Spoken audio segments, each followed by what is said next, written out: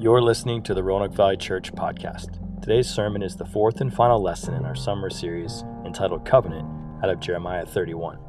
This lesson highlights the fourth statement of the new covenant that God will forgive sin and remember it no more. Does God really forgive and forget? How does that align with God's character of omniscience and his heart to deal justly? The new covenant points to a better sacrifice in Jesus, and through his blood we can be not only truly forgiven, but it would enable God to no longer call our sin to mind. Please visit our website, roanokevalleychurch.org, and our Facebook page at facebook.com/Roanoke Valley Church for more resources, sermons, and links to help you be a part of what God is doing in the Roanoke Valley. And now, enjoy today's sermon. Welcome, brother. It's awesome. The imagery was glorious, and I appreciate the Dowdies coming up here and helping us to remember who God is, and just the joy of being able to walk with him, imitate him, is wonderful. So love to have my friends up here this morning. As was mentioned, we are the Roanoke Valley Church, the New River Valley Church, and the Lynchburg Valley Church. Although, geographical correction, there are no valleys in Lynchburg, right? Whoa. It's the city of Seven Hills. There's got to be a valley. I don't know. We'll just go, there's mountains. So there has to be a valley somewhere, and it's nearby. And the James River runs through Lynchburg, so there's a valley. Is it a river? We say the same thing about the Roanoke River. Is it? Anyway, now that I've made enemies, let's move forward here. We have been going through a series on covenant, and today is our fourth and final installation of our short series here.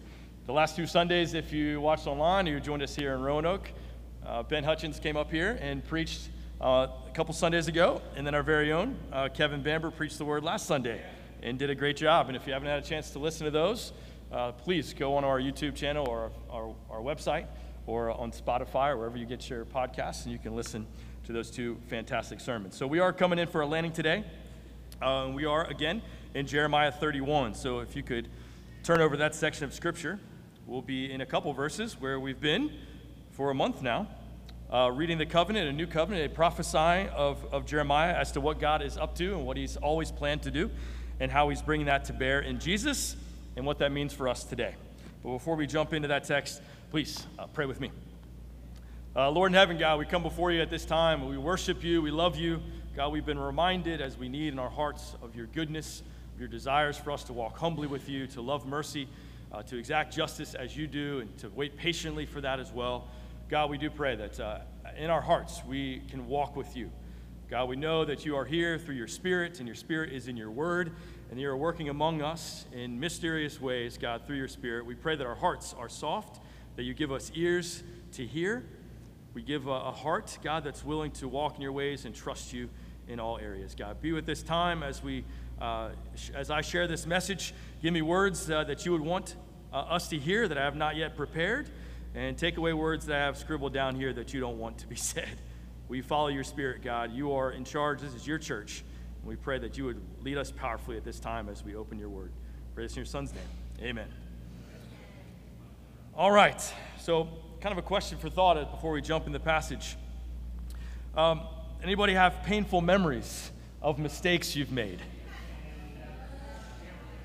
Wish that you could erase those memories from your minds.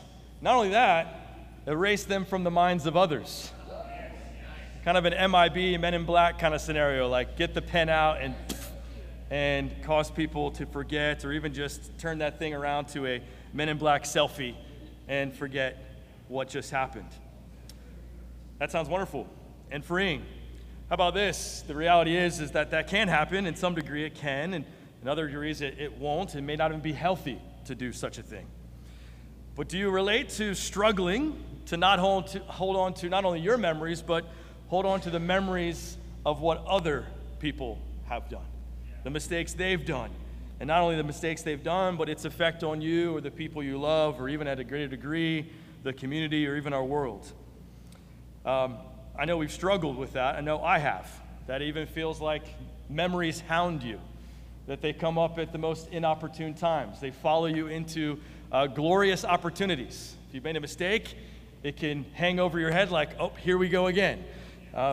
In the sports world, they call it a loser mentality, where you say, oh, here we go again. It happens a lot to Philadelphia sports. Not as recent, but here we go again is kind of the familiar phrase in Philadelphia, but not as familiar as it is in Washington. So, but these mistakes can label you in the minds of others. I know that there's things, when I go back to, I skipped my 20th anniversary of high school because it was during COVID, and I probably would have skipped it anyway. But there's that moment where, you walk back into a high school graduation, and people are flooded with the memories of what you did or who you were when you were 15, 16, 17, and 18. And some of us want to avoid those years. And I am chief among you. I don't want to recall, I don't want to do any water cooler talk about high school. Those were not great years, and I would like to forget those. And I would not like to know that someone else remembers those things. But we do, don't we? We do remember our mistakes. We do remember the mistakes of others. They hound us. We've been labeled. You are labeled. Other people label you. There's things you've done that is not you anymore, but yet, in the minds of others, it is still you. And that is impossible to control, but don't we try? Don't we try? Don't we pray? Don't we prepare? Don't we present in a way that wants to deal with painful memories, the impacts of those, whether it was us who made the mistake or it was someone else who made the mistake? But to rid that is to rid yourself of the world. To rid yourself of the reality is that we are fallen and we all need help. And today's communion was the gospel in 8 minutes. And my prayer is that this sermon will be another gospel in a little bit longer time. But the gospel coming at you again. What we're reading here in Jeremiah ultimately is the new covenant, a prophetic word from Jeremiah about what God from the very beginning had always planned to do. He had always planned to do these things. So while we've read it a few times here in Roanoke, I pray that it strikes new again. Let's read it together in verse 31. The days are coming, declares the Lord, when I will make a new covenant with the people of Israel and with the people of Judah. It will not be like the covenant I made with their ancestors when I took them by the hand to lead them out of Egypt, because they broke my covenant, though I was a husband to them, declares the Lord. This is the covenant I will make with the people of Israel after that time, declares the Lord. I will put my law in their minds and write it on their hearts. I will be their God, and they will be my people. No longer will they teach their neighbor or say to one another, know the Lord, because they will all know me, from the least of them to the greatest, declares the Lord. For I will forgive their wickedness and will remember their sins no more. We'll stop there.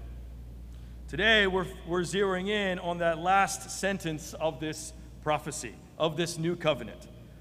For I will forgive their wickedness and will remember their sins no more. Those are powerful words, and ultimately something that those in Israel, the Hebrews, understood to a degree, but couldn't imagine what this really meant. And I believe for us, even still, as we celebrate a communion, we understand in part that Jesus died for our sins on the cross, and we do understand, I would argue, we understand more of what God has done than our brothers and sisters, the Hebrews, here as they're hearing Jeremiah. But even we still know in part the magnitude of what Jesus has done and what that means for us. And even this statement that Jesus, or God, and the three-head, the Trinity, remembers your sin no more. And I believe I can say that with confidence, that we understand that in part because we can't imagine fully what it's like to remember our own sins no more, or to remember someone else's sins no more. And there are quotes by great enlightened people that would say that that's actually foolish to do such a thing, especially when it comes to others' mistakes. I ain't no fool, right? Fool me once, shame on me, whatever it is. It's not my notes, clearly. But here, we're going to zero in kind of two parts. One, the familiarity with forgiveness. And all of us are familiar with forgiveness. And what I'm talking about here is forgiveness in regards to what God brings about, what he's done. So I got a few slides up here. If you want to cycle through them, Will. This is an image of the Passover lamb that harks all the way back to Exodus chapter 11, where God, in his forthright, in his mercy, in his justice, says, we're going to deal with the Egyptians. We're going to deal with Pharaoh and the oppression. We're going to deal with him. And all I want you to do is to, as you would be accustomed to actually kill a lamb and put its blood on the frame of your door, and that will tell the spirit, the angel, to pass over your home. But anyone that does not have the blood, their firstborn will be killed. And it was that imagery where God is dealing with oppression. He's dealing with injustice. And he's doing it with what? Blood. Because God, as they would know later in the law, that the life of a creature is in its blood. Next slide there, Will.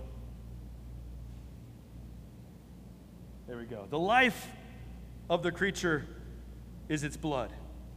And I have given it to you to make atonement for yourselves on the altar. It is the blood that makes atonement for one's life. And while the Passover lamb was given before the law, that would all make sense just a little bit more as they began the process of making sacrifices for their sin. That every moment there's smoke billowing from the temple, reminders of our need for forgiveness. That there's a personal purchase and responsibility that comes with sin. As the family head, you would take that lamb, you would take a pigeon if you couldn't afford it, you would take an animal who has a heartbeat, that has life in it, carry it to the temple, put your hands on it, confess all your sins on it, kill it, and the blood would run down the altar. It would be picked up and smattered over all of the lampstands, everything, the Ark of the Covenant, and that would be atonement for your sins up to that point. And as a Hebrew, you would understand that as you did that, that wasn't your last time doing it. You're coming back, and you're coming back, and you're coming back. But the Hebrews knew that where there is sin, there needs to be a substitute. Where there is sin, something dies. And in God's grace and his provisions to that point, it was not us, but these animals. But it was the life for a life. And Leviticus and the law would make details to how we could have atonement. But as we know, and as the author of Hebrews would make clear to a new covenant people in Hebrews 10, verses 1 through 4, talking about this law, kind of knowing forgiveness in part, he says here, the law is only a shadow of the good things that are coming, not the realities themselves. For this reason, it can never, by the same sacrifices repeated endlessly year after year, make perfect those who draw near to worship. Otherwise, would they not have stopped being offered? So even the Hebrews' understanding of forgiveness is that this is to a point, this is to a moment, but I'm going to have to keep doing this. Does this really forgive me? Does this really allow me to move forward when you know I'm going to need forgiveness again? And I'm going to have to keep coming back. Something else, more specifically, something else is going to have to die over and over and over and over again. And as new covenant people, we understand that we are always and will always be in need for continual forgiveness. But what the new covenant brings about is not this continuation of something having to die over and over and over again. That atonement can be given once and for all. That the sacrifices can be stopped. And this is all a shadow of what we have in the new covenant. It goes on to say, therefore, the worshipers would have been cleansed once for all. It would no longer have felt guilty for their sins. But sacrifices are an annual reminder of sins. It is impossible for the blood of bulls and goats and lambs and pigeons and so on and so forth to take away sins. So Hebrews is harking back to the Hebrews who understand the Old Covenant, that sin equals sacrifice over and over and over again, forgiveness available, but only to a point. But guilt remains, atonement cannot yet come, and it's impossible for your sins to be taken away without a greater sacrifice. So while the Hebrews are familiar with forgiveness, I think we are too. And I think there may be some of us here this morning that have lost or have dwindled or have watered down or even just forgotten or have minimized the power of the blood of Christ. That we understand Jesus died for us, but yet we live as if it's up to us.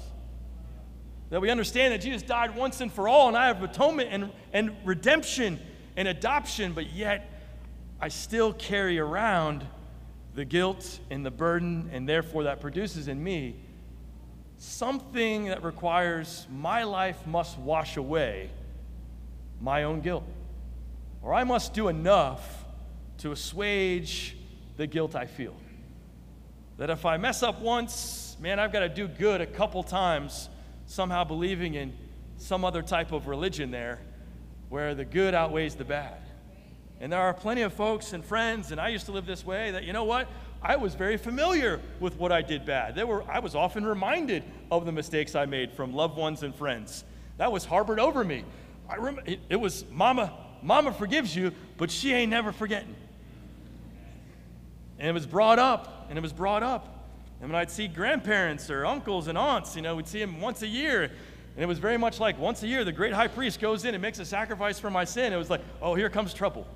And I was like, it's been a year. I'm not trouble anymore. Oh, yes, you are. My memory of you is trouble, so therefore you are trouble. And if I'm being honest, there are people in my life, past and present, when I see them, I mutter some things to myself too. Here comes so-and-so, fill in the blank. Here comes Mr. Know-It-All. I'm not looking at anybody. Here comes, whatever. And so do you. So I believe we're familiar. But what God is after is not just familiarity. He's after a real heart, penetrating, purposeful identity in the new covenant. Not knowledge alone, but something that compels and guides and informs and transforms us. That this new covenant wasn't meant to be just a slap on the back and go get 'em, girl, go get 'em, boy. It was meant to be an inside-out transformation. That now your walk with God is different. That the fruits of the Spirit aren't just nice memory verses, but they're actually tangible things. That you actually can be a man of peace, a woman of peace. You actually can be a person of goodness and gentleness and kindness.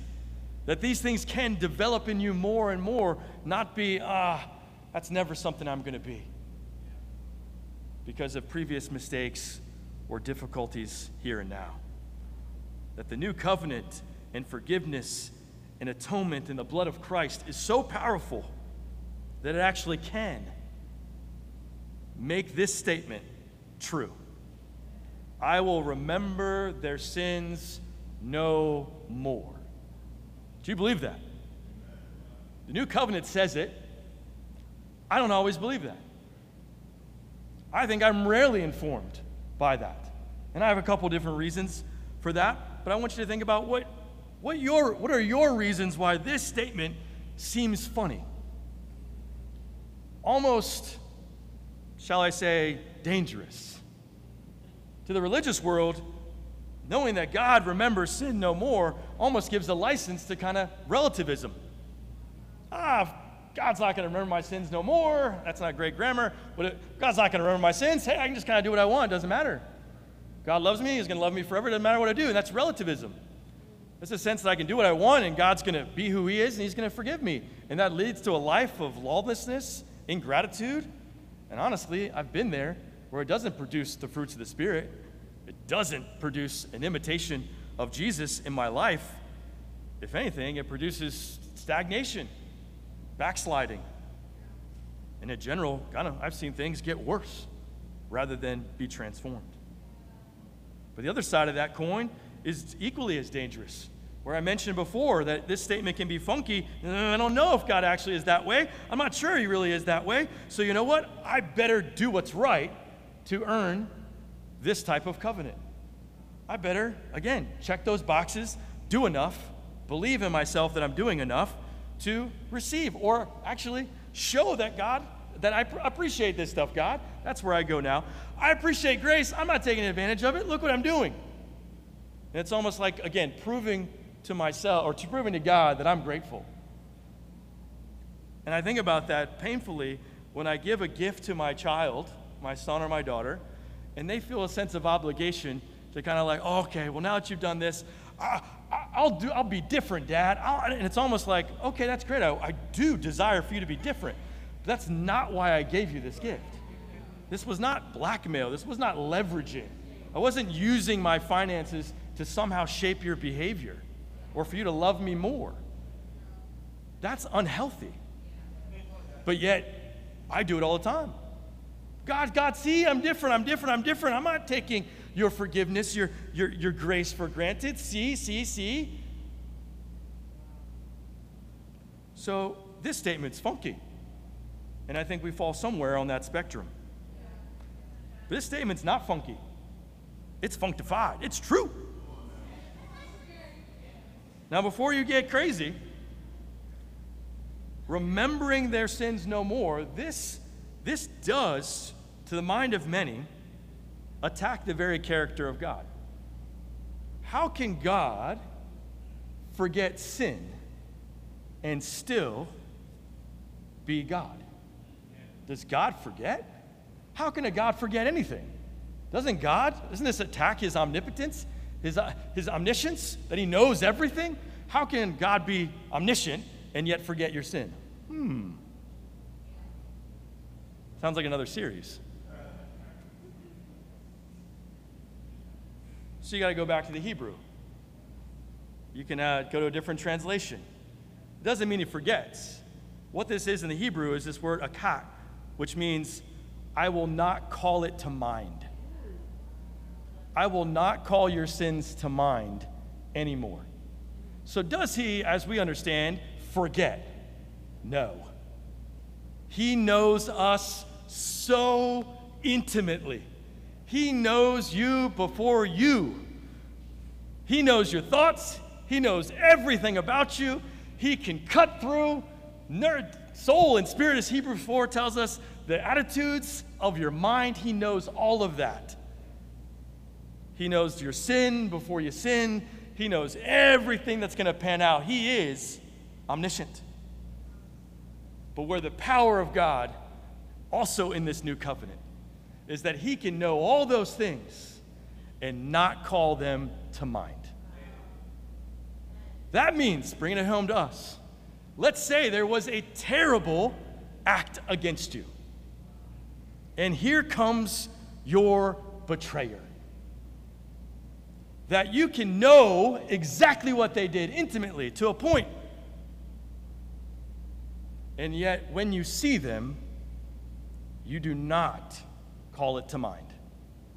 Not, I remember, I'm going to choose to not think about that right now.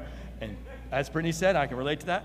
Just, hey, put a smile on.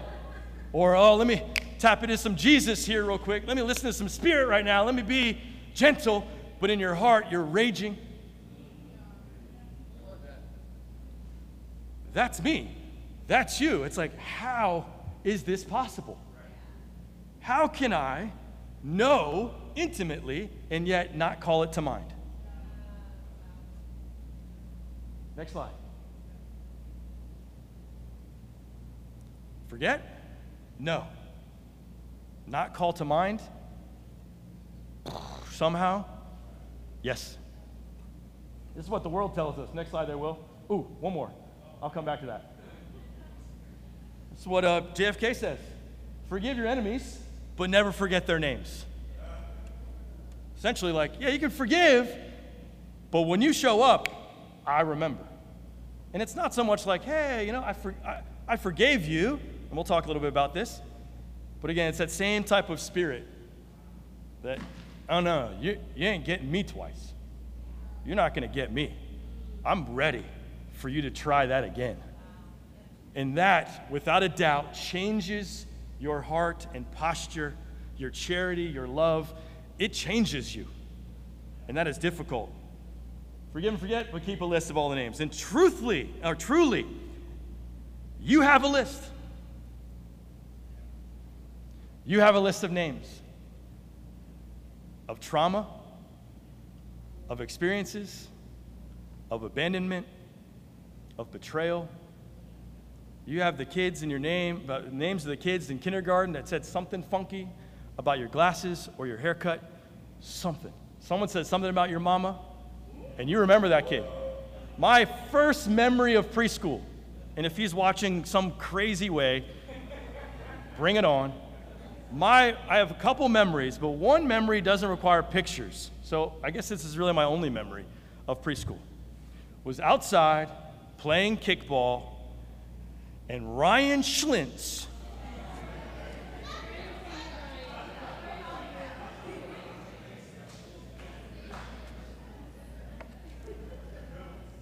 hit me in the face so hard.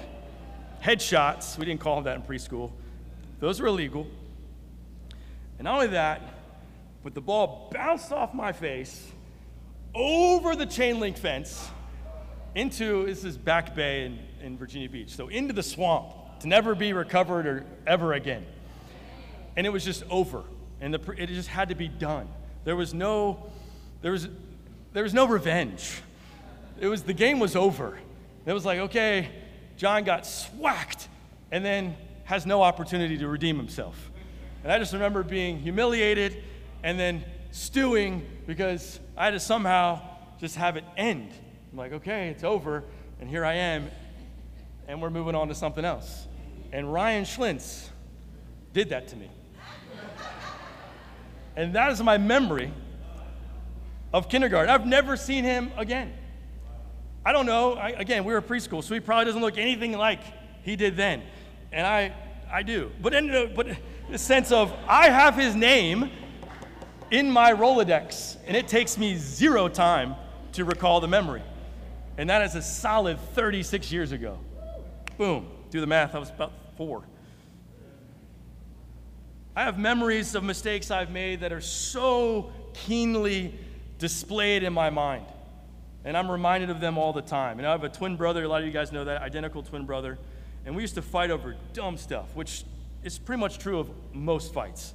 Dumb stuff. I've told this story before. We were playing Madden on Nintendo or Sega or whatever it was. I kicked a field goal. We were supposed to go to overtime. Ben was upset. I went, ha ha. And we both had long hair because we were surfer kids. And he proceeded to pull my hair. I pulled his hair. It was a really ferocious fight at this point. And not only did I get the better of him, but I swung him into a wall, and I swung him back onto this big office chair made out of wood and split his head open right here. And I remember like, whoa, that's a lot of blood. And being so embarrassed and so mad at myself that I didn't even want to go to the urgent care with my brother. I was so ashamed. And I actually jumped over my dresser that was catty corner to corner, so I jumped over and hid behind my dresser in the corner. Don't feel sorry for me. My brother was the one that got the worst of it. But that scar, now that he and I are balding, and he's decided to get rid of it. I saw him just last weekend. We played golf together, and there was that scar, man, right there on his shiny bald head. And we were driving in the car, and he didn't mention anything, but I'm glancing at it all the time, like, oh man, dude. I felt compelled, even in that moment, after we were like 12, 28 years ago, me saying like, hey man, I'm really sorry about that. Like, I felt compelled to say something. It's just a memory, and you've got them too. Mistakes that you wish you could go back in time and rewrite, or traumatic experiences that you're still wrestling through to find some type of understanding with, I can't change this, this happened to me, they were wrong. How do I reconcile God's goodness to what happened? Is God really asking me to forget these things? Is God saying that I should, and it's in, hey, it's all good, and move on from that and actually deal? These are things that I don't think I'm qualified to answer. But I do know that the covenant that God gives us can help us move forward in a great way to deal with what's happened and what we've done. But most importantly, know what's true about what God says to us. That He forgives wickedness, all of it. And He will not call to mind your sins. That He sees you, and He sees you. Not your mistakes, not your sin, but He sees you. And that's a tremendous thing. You can go back a slide, Will. You know, we're ruthless people. This is not something we're good at. I'm trying to make this lighthearted. This is back in 2003. The Cubs, sorry, Zach Rice. The Cubs, at this point, had not won a World Series since 1908. This was 2003. They wouldn't win another one until 2016, so over 100 years. And Steve Bartman, you can't really see it, but this is Game 5 against the Florida Marlins. Whoever wins this, if the Cubs would have won this game, they would go to the World Series for the first time in a long, long, long, long time. Break the curse, break the curse, break the curse. This is a pop fly to left field. This is Moises Alou, who has a beat on it. He jumps up, and Steve Bartman reaches over and grabs a sure out from Moises Alou, which would actually have ended the threat, ended the inning. They would have one more inning, and most likely the Cubs would have gone victorious. But he caught this foul ball, which he did. The Marlins would go on to score 8 runs in that inning with 2 outs. Beat the Cubs that game and then win Game 6. Curse continued. Steve Bartman had death threats. He was under basically like security detail because people, Cubs fans, this isn't Chicago people, well, maybe, they're really going after this guy. He even has a documentary about his life and how his life was ruined because of this mistake. And this is baseball. Baseball. Like, does it really have any bearing on your life? Maybe the guys in the field, but really, as fans, come on. Maybe you were betting and you lost a couple, smooth Ks. I don't know. But it's baseball. Now let's bring it forward to the reality of the spiritual that we live in. We'd all take this as our greatest mistake in light of what we've really done and what it really cost. Catch a fly ball, Cubs will win the World Series anyway, that's your worst thing, okay, I'll take it. But the reality is the worst thing we've done didn't lose someone a World Series game. It costs God His Son. And that powerful blood is shed for us. And that's what our sins cost. Hebrews 9:9 says, "Here I am, I have come to do your will." He sets aside the first to establish the second, and by that will, we have been made holy through the sacrifice of the body of Jesus Christ once and for all. Hebrews 9 continues, "The blood of goats and bulls and the ashes of a heifer sprinkled on those who are ceremonially unclean sanctify them so that they are outwardly clean. How much more then will the blood of Christ, who through the eternal Spirit offered Himself unblemished to God, cleanse our consciences from acts that lead to death so that we may serve the living God." God's blood is so powerful that it allows God to no longer keep your sins in mind. Not just an outward cleansing, but a cleansing of you completely. How much so, it even cleanses your conscience. That you are meant to be freed from the acts that lead to death. Those memories of the sin that killed Jesus, when we celebrated communion, it was so apt that Cody and Brittany said that communion is not a sulking time, it is celebration. That the sins that should sear your conscience, that leads to death, no longer do if you're in Christ. That now serves a purpose. You know what? That serves a purpose. Those terrible decisions I've made serve a purpose. While I'm not proud, it has brought me to a greater appreciation for the love and sacrifice and grace of Christ. That I can look back on the sins of my youth, not with fondness, like, oh, I'd do it again, but that broke me so that I could see my need. And all the while, God was there loving me all the same. That, the mistakes and the traumatic can now serve a purpose in our lives. That's the power of the new covenant. But it's not meant to stop there with forgiveness. This is meant to propel us forward. This was mentioned 2 or 3 times, but coming in for a landing, how do we respond to a God that sees you, sees who you truly are, but yet decides not to call your sin to mind? That he has given his blood, the very blood of his Son, to cleanse you, not just outwardly, but in your heart, that you can walk in real freedom. That's the covenant that we have. It's meant to prompt in us a response. 2 Peter 1 tells us that that divine power, the power of the blood, the mystery of the cleansing blood of Christ, has given us everything we need to live a godly life through our knowledge of him who called us by his own glory and goodness. For this reason, the knowledge of this covenant is meant to produce in us a desire for faith, for goodness, for knowledge, for self-control, for perseverance, for godliness, for mutual affection, and for mutual affection to lead to love.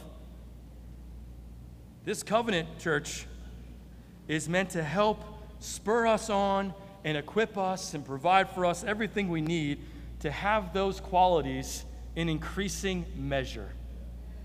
Not dabbled, not here and gone, but increasing measure. Here's the warning that shook me. For if you possess these qualities in increasing measure, they will keep you from being ineffective and unproductive in your knowledge of our Lord Jesus Christ. But whoever does not have them, meaning there is no goodness, there is no knowledge, there is no all that, is nearsighted and blind. Why? Because they forgot that they have been cleansed from their past sins. It is possible, church, to take this covenant for granted. It won't take God's love from you, but it's possible to take a life of living in the power of the blood away from you. Because we can forget how intentional and beautiful and intense is the power of the blood. That he no longer calls our sin to mind. It is meant to produce in us a confidence by the blood of Jesus to live, as Hebrews 10 says, a new and living way that was open to us from the curtain. Now we live in a way that holds unswervingly, this is Hebrews 9:24, that holds unswervingly to the hope we profess, for he is faithful. What I want you to think about is, one, the very covenant of Christ that no longer sees you according to your sin. Practice the presence of God this week by reminding yourself that when God sees you, he does not see your sin. Not because he doesn't know it, but because he chooses to see what's covering you instead. I am covered by the blood of Jesus. God sees that, not me. And that is the new covenant. Secondly, if that's true of you, you can practice that being true of others. That if this knowledge of the covenant is produced in the end game, love, then fast forward to 1 Corinthians 13, which love is all that matters. Love does not keep a record of wrongs. Love yourself. Love others. I can forgive you, but I'm not going to forget. To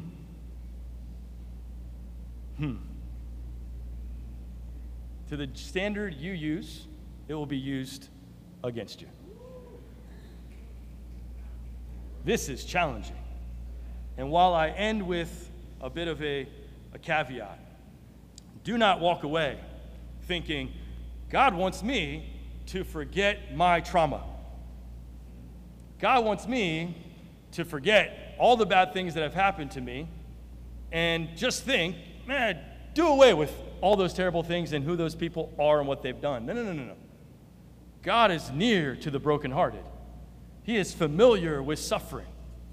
But what I do believe he is guiding us through those awful experiences is to get you to a point where you can see that he works out for the good of everyone who loves him.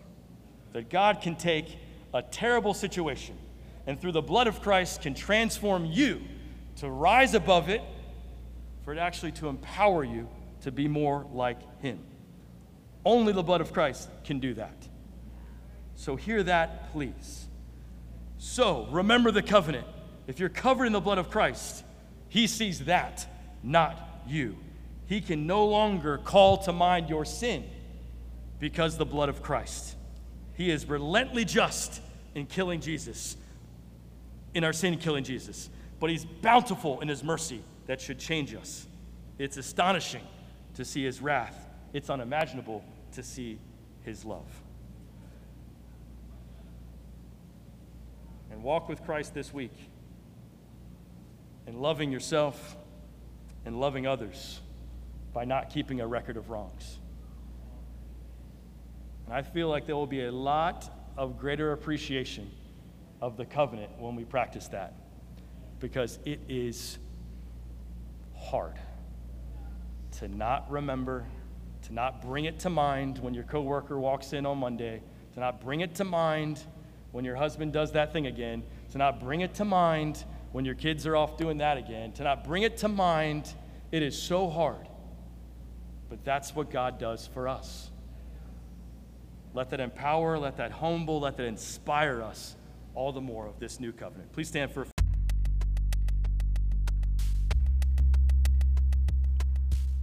We hope you've enjoyed today's sermon. Be sure to check back every Sunday for new sermons listed right here. Subscribe to us on YouTube and like us on Facebook to stay in touch with all that God is doing in the Roanoke Valley Church. Thanks so much, and we'll see you next time.